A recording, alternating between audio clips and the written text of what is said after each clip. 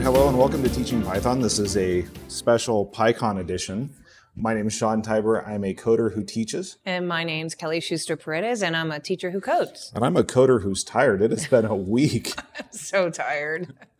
Monday's not going to be easy. Yeah, well, we're dialing in from Sunday morning at PyCon. We have been here since Wednesday evening in your case, yeah. Kelly. And I have to say, I think we made a very full weekend out of PyCon. Completely. Every day we were like, we should record, but there was never any time to record. And we missed out on recording a lot of great conversations with people, but it was worth it. Yeah, it's all the reason to be here live and in person next year, right? Exactly. So I guess to start at the beginning, we both came in on Wednesday. I got here a little bit before you did, and I got to have a fantastic dinner with some new friends and some old friends, and it was very vegan. And it was good, but it was something new and different. And that's kind of the theme of PyCon, is checking out new and different things. Absolutely. And I was envious of that. I haven't really had a vegan restaurant. I did not vegan the rest of the trip at all either. So yeah, that was pretty clearly established. Steaks and hot dogs and let's talk about food first before we get into the most important thing. I mean, cauliflower, Brussels sprouts, sweet potato gnocchi, and Bruges, Belgian frites, and hot dogs. That was pretty impressive. So many good things. I mean, the coffee, we found good coffee shops. So for next year, we have a good lay of the land. Three Pines Coffee is great. They have a sign up that says, no, we don't have Wi-Fi or decaf. They're very serious about their coffee.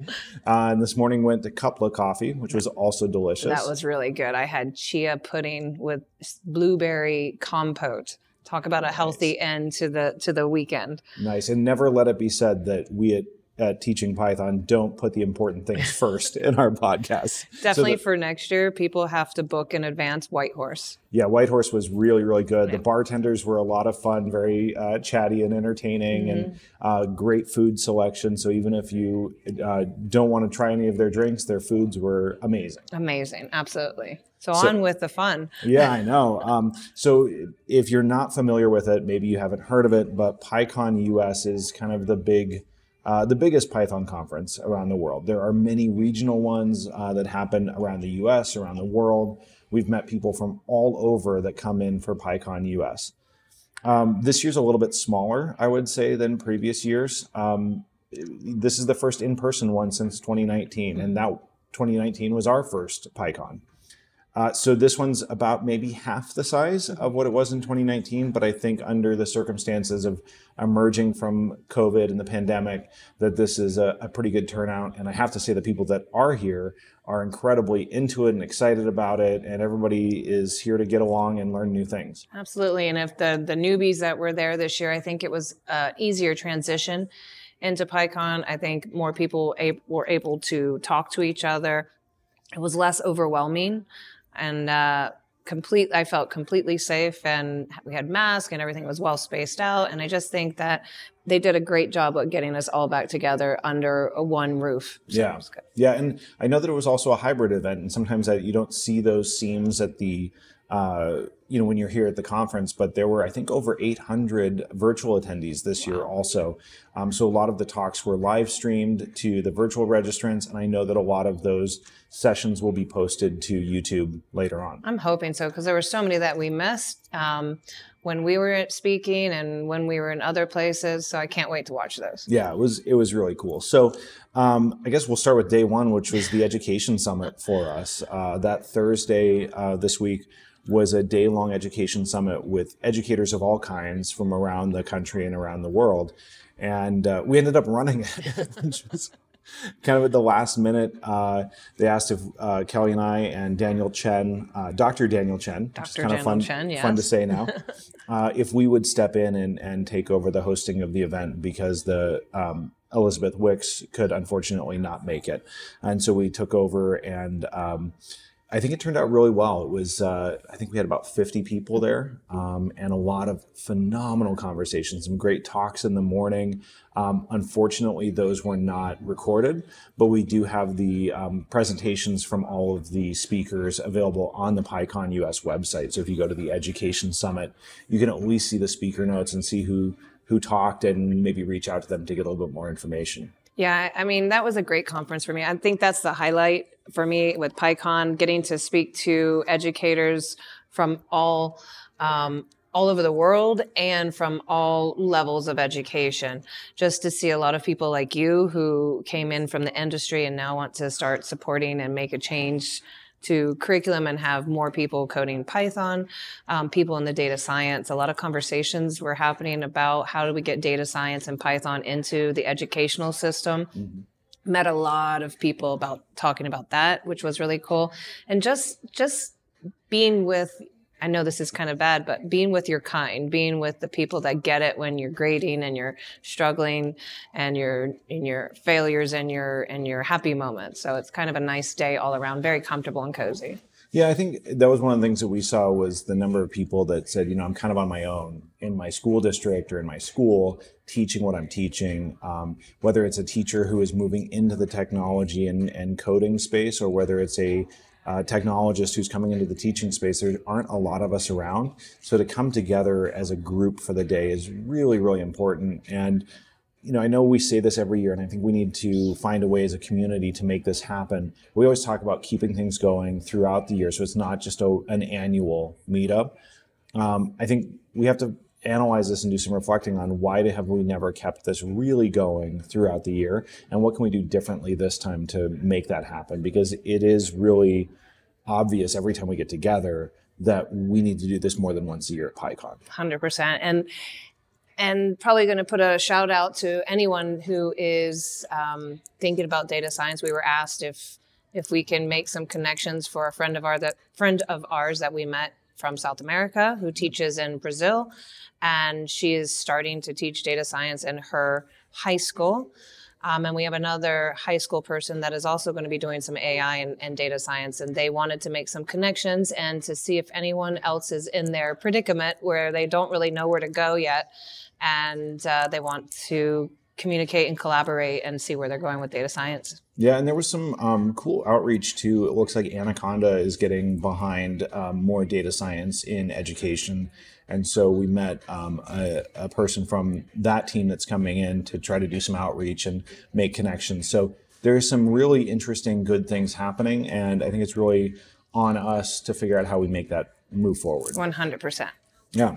So overall, really good. Our talk was on busting curricular myths of teaching Python. I think it was a lot of fun. That was too much fun. I think that was out of the 5 presentations we did this week, that one to me was just an easy one, a fun one. And I wish it was recorded because we had a lot of laughs. I was quite the comedian.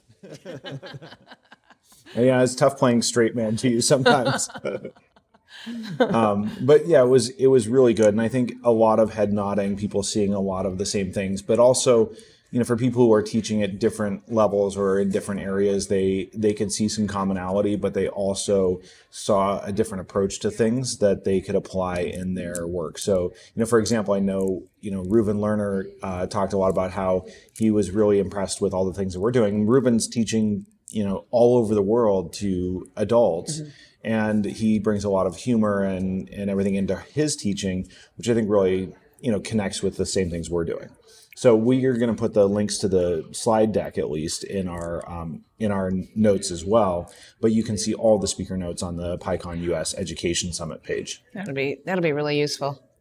I think there were. I'm trying to remember the 6 of them, and I was interested in all of them. It was pretty cool. Just even down to Dr. Daniel Chen's data and how he actually built out his curriculum. It was really nice. Yeah, it was a really interesting data-oriented approach to designing curriculum that I was really impressed with. He even brought in some product design persona work that was very familiar for me from my marketing days.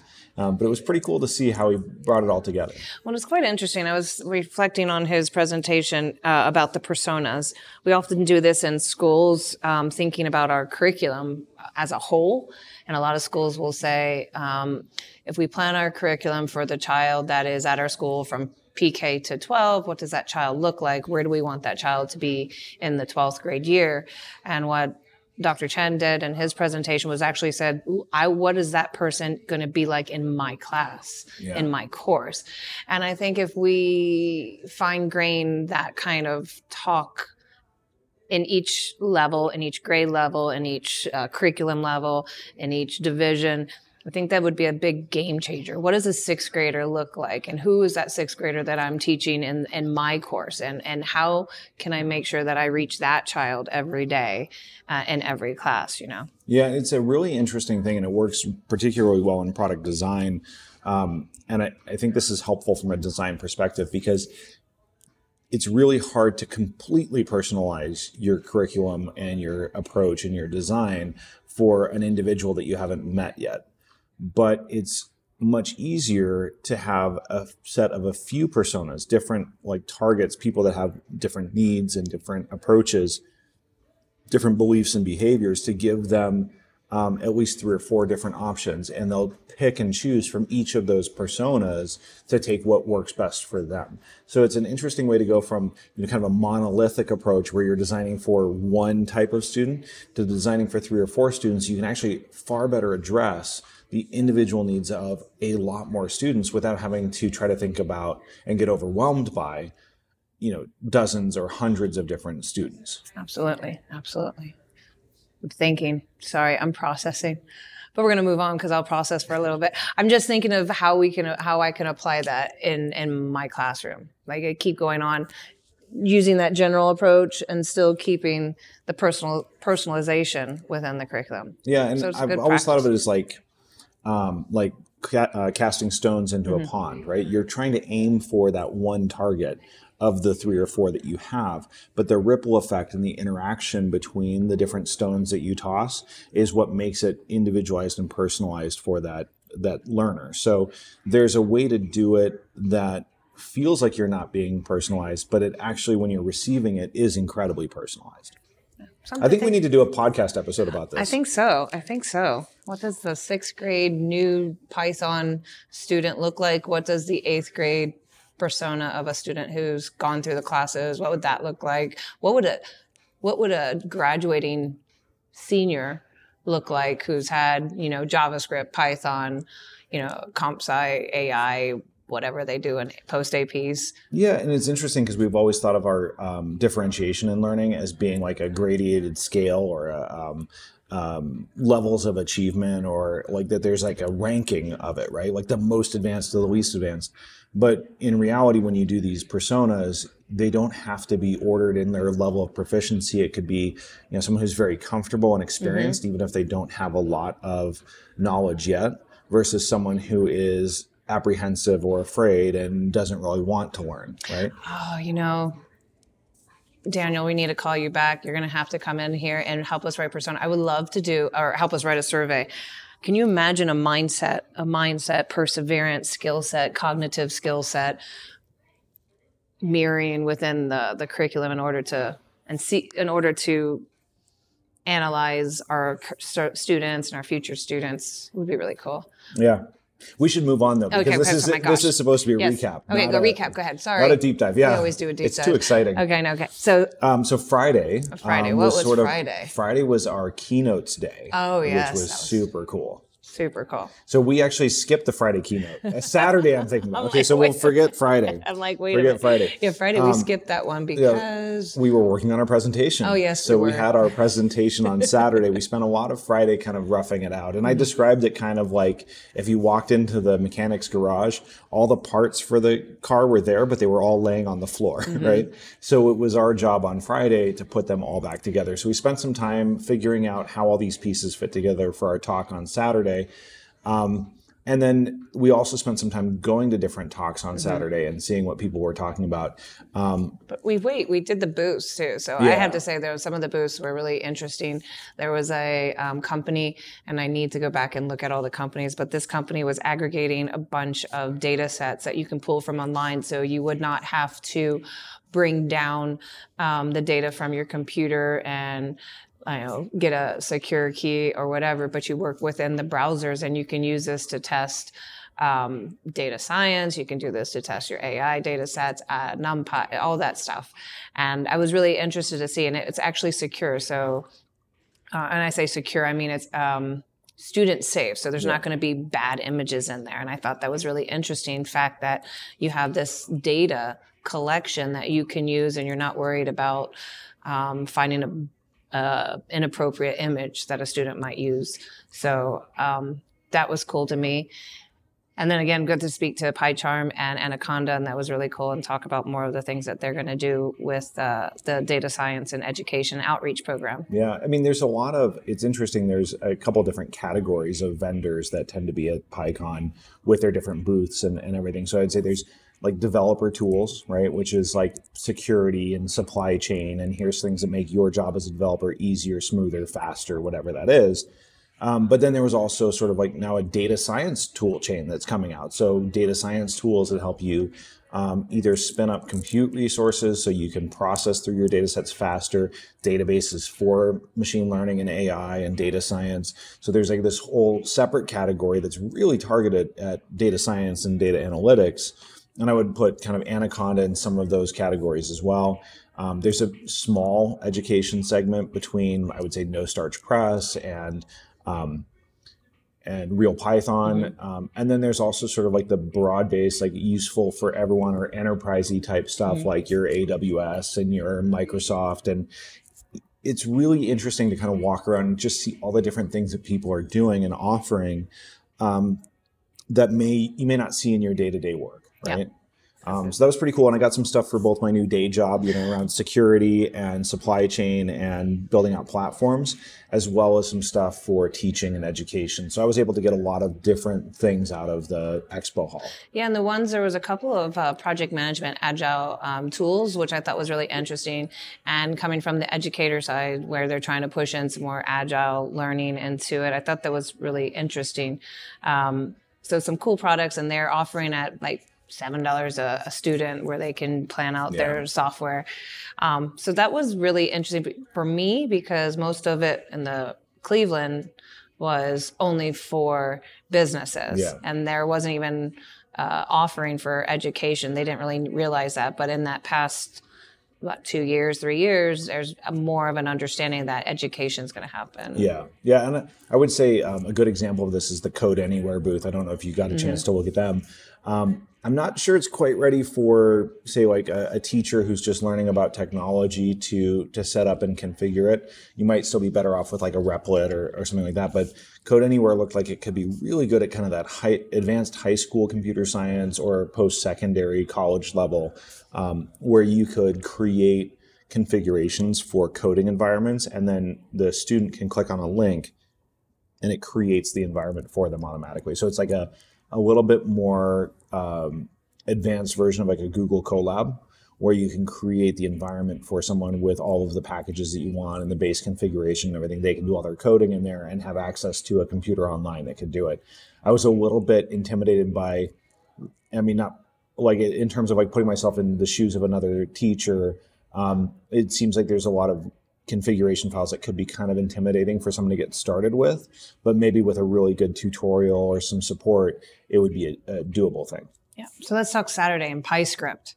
Oh yeah, that was super cool. So that was the day we actually went to the keynotes, and because we had our talk ready to go, but we went to the keynotes, and the first keynote was with Sarah Isuan. I'm not entirely sure how to pronounce her name, but she's an Einstein Fellow and worked on the Event Horizon Telescope team.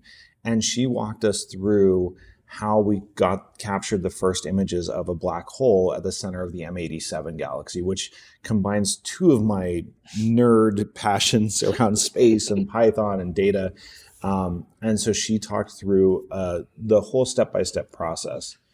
And I really thought the best part of that talk was not just getting to the answer, but validating the answer and really proving beyond a shadow of a doubt that the data meant what we thought that it meant, that we removed all the bias that we possibly could out of it. So it wasn't just, here's the image, go nuts. It was, how do we know that this image is real and that we haven't introduced our own human bias into it? And it was really cool.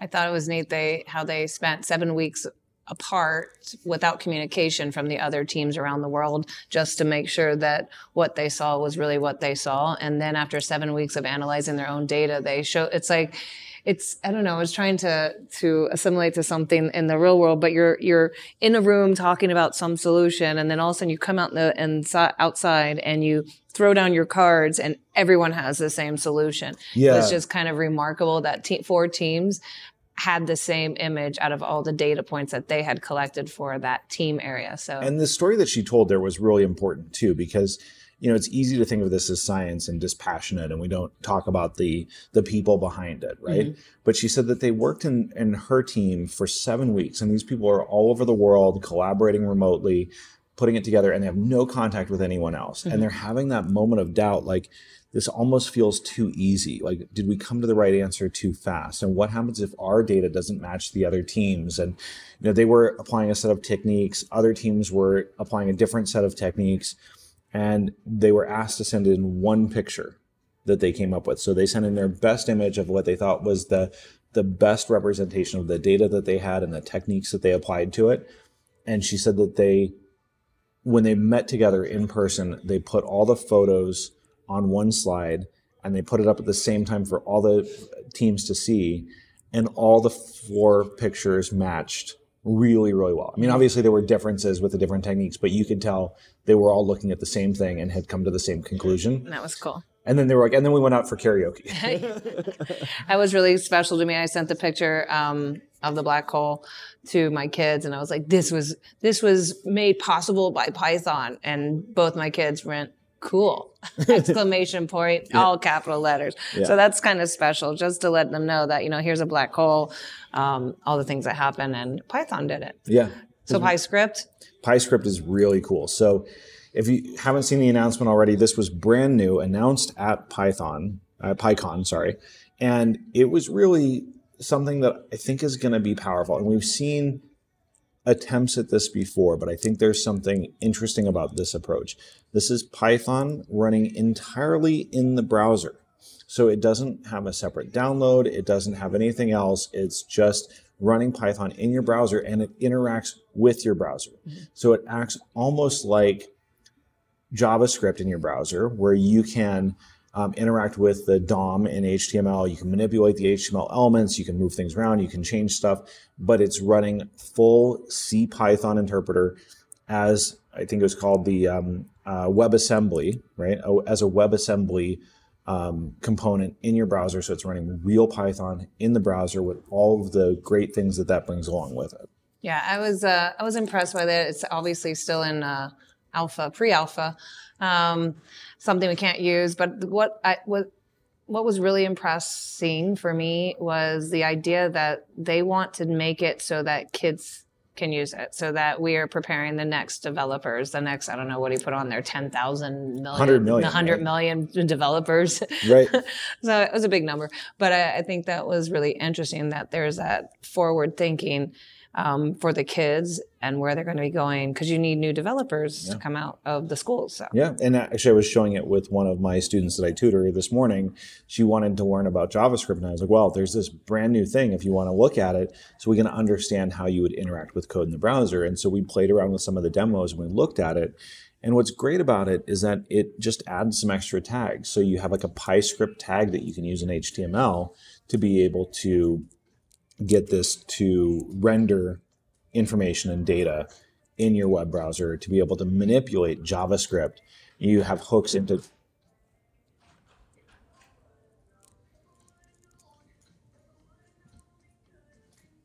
JavaScript libraries. They show demos of WebGL and visualization and all of these things. So just like Python can hook into C and C++ and Fortran, now you can hook into JavaScript too.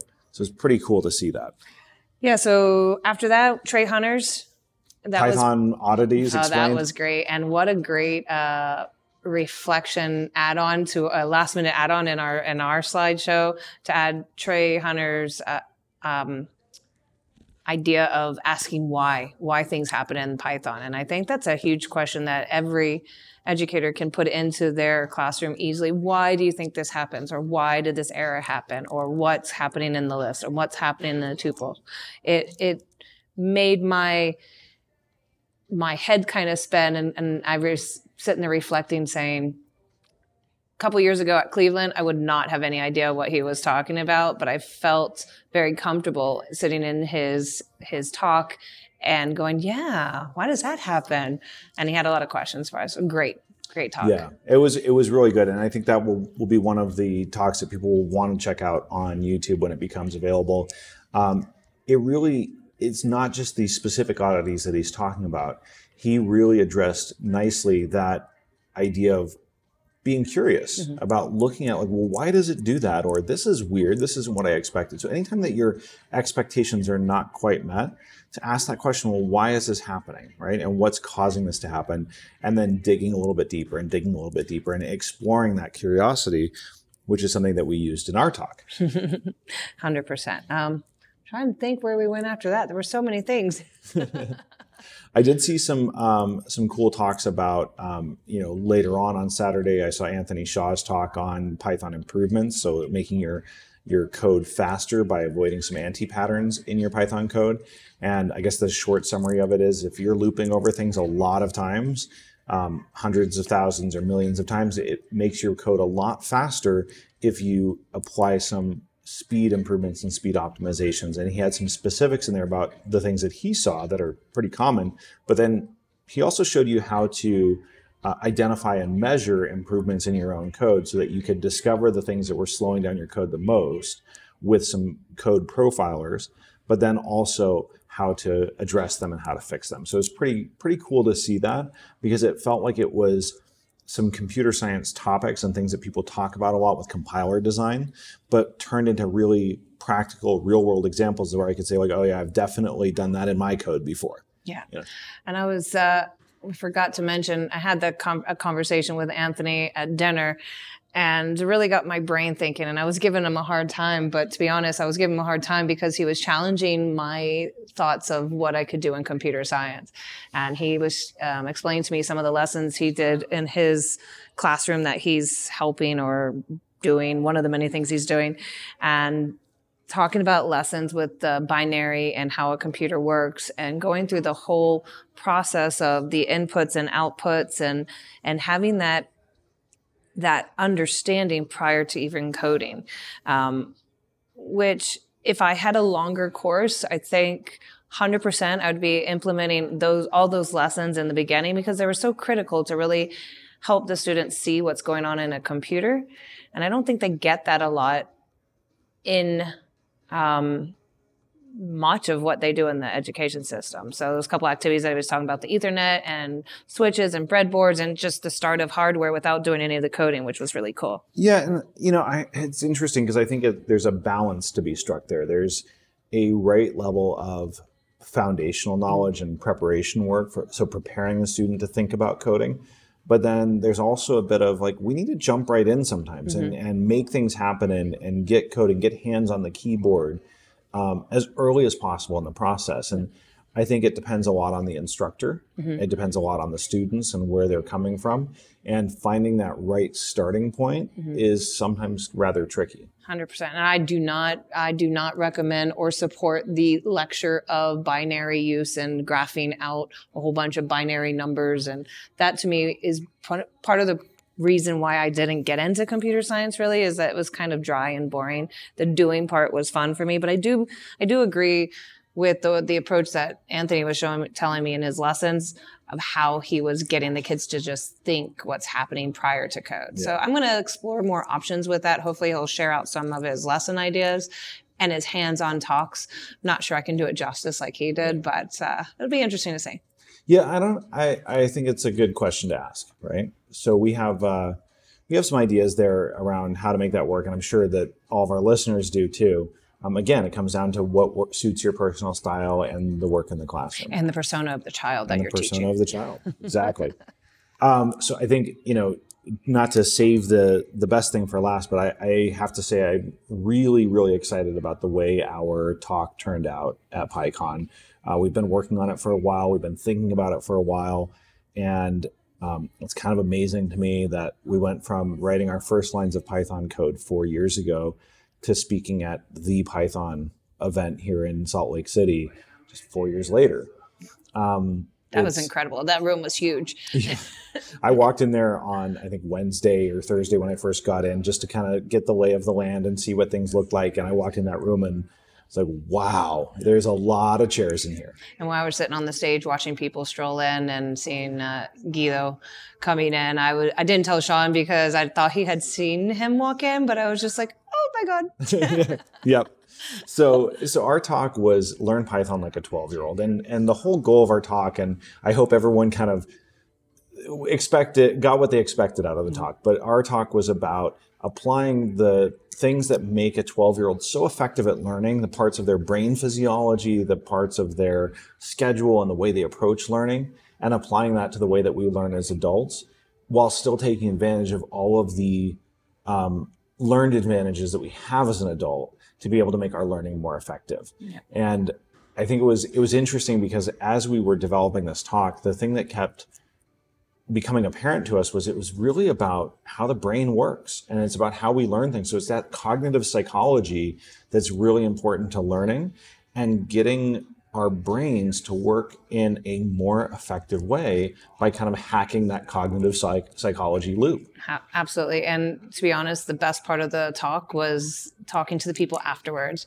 A University of Chicago student came up to me and said, our talk really hit her and made an impression because as a computer science major in University of Chicago, she went into this computer science class and she had never coded before, and she felt really inadequate. She was saying that she had a lot of stress because a lot of the other students that were in the university had already coded before and she didn't know anything, and a lot of that stress hindered her learning. And so we were talking about what can she do to help remove that anxiety. And then another person came from a professional development company, and said a lot of the things that we shared were really important for her in her design of curriculum. And one of the things that she was trying to work around was, how do we get those adults who are afraid to say, I'm having issues, share their issues? And one of the things I said to her was, why don't you try the old adage of, you put a Post-it and have a Post-it board of issues or failures, and make that a thing that's known, that I can post my Post-it anonymously of what's hurting or what's hard or what's stopping me or what's making me fail. And then you can have a group conversation about what's happening and why and how we can solve it. And it was just really neat that we made an impact, and a lot of educators were really excited to share what they did. Yeah, I was a little worried because our time slot was late in the afternoon on the second day of talks. I was a little worried that no one would show up, and people showed up. People showed up. So it was really wild and exciting and fun, and I'm glad we did it. And I know that our talk will be posted to YouTube sometime in the next few weeks, and I'd love to see it myself because it's a little different when you're doing it instead of watching it. But I couldn't be happier with the way it turned out, especially at the end of a long week of presentations and travel and conversations and all the things that go into making a week like this happen. I have to say, I'm glad that I did it with you. It was good to have a partner to do it. Would not have wanted to do that by myself. That was nerve-wracking. Bless all those people that get up there and do that. Yeah, maybe next year you can go solo. But yeah, it was a really, really great conference overall. I know that the organizers have worked really, really hard to put it on. Speakers have worked really, really hard to put it on. Everyone who just came and put themselves out there to be a part of this have worked really, really hard. And you can tell that there were a lot of first-time ribbons, people who are coming to PyCon for the first time. And it's hard to do that for the first time, especially if you're a beginner or someone who doesn't know Python that well, to be able to go to a conference about Python and say, I'm still learning, or I'm new at this, or I'm a beginner. Because I think one of the things that a lot of people take away is realizing that everybody's still learning and everybody's finding something new. 100%. All right. So I think that's our recap for PyCon. Plenty more to come on Twitter. Lots of new people that we met. I even met the author of my favorite Math with Python book, Amit Shah, came up to us after the talk. Oh, wow. So it was just really, really cool. He was at the talk. I didn't get this. Oh, wow. Yeah, he was so excited that we knew of his book, and I told him how much we used it. So that's the magic of PyCon, is just meeting all these people that are the actual people behind the names. Oh, we can't forget Al Swigert. Oh, yeah, we did. I'm sorry, Al. I did not forget you. That was a highlight, and seeing you at Ed Summit. Yeah, there you go. Sorry. Speaking of books, but that's the coolest thing about PyCon, is like that there are real people out there that are part of our community. PyCon is a fantastic way to meet them, and one of the things that I want to do over the next couple of years is start attending more regional PyCons, because not everyone can come to the big PyCon US. There are phenomenal people out there doing work in the regions, and it'd be great to meet them and make more connections. Yeah, maybe PyCon Africa or PyCon Australia. If we're asked to be guest speakers, I will figure out a way to go. Figure out a way. All right. So I think that does it for this week. Keep an eye on our show notes, our Twitter feed, and our website for more updates from this week. We're going to be posting slide notes and videos and everything we can possibly think of to share with you all the stuff that's happened this week. But again, thank you for coming with me, Kelly. Thanks for presenting with me. It's been really great. And now it's off to the airport. Yeah, it was great. All right. All right. So for Teaching Python, this is Sean. And this is Kelly signing off.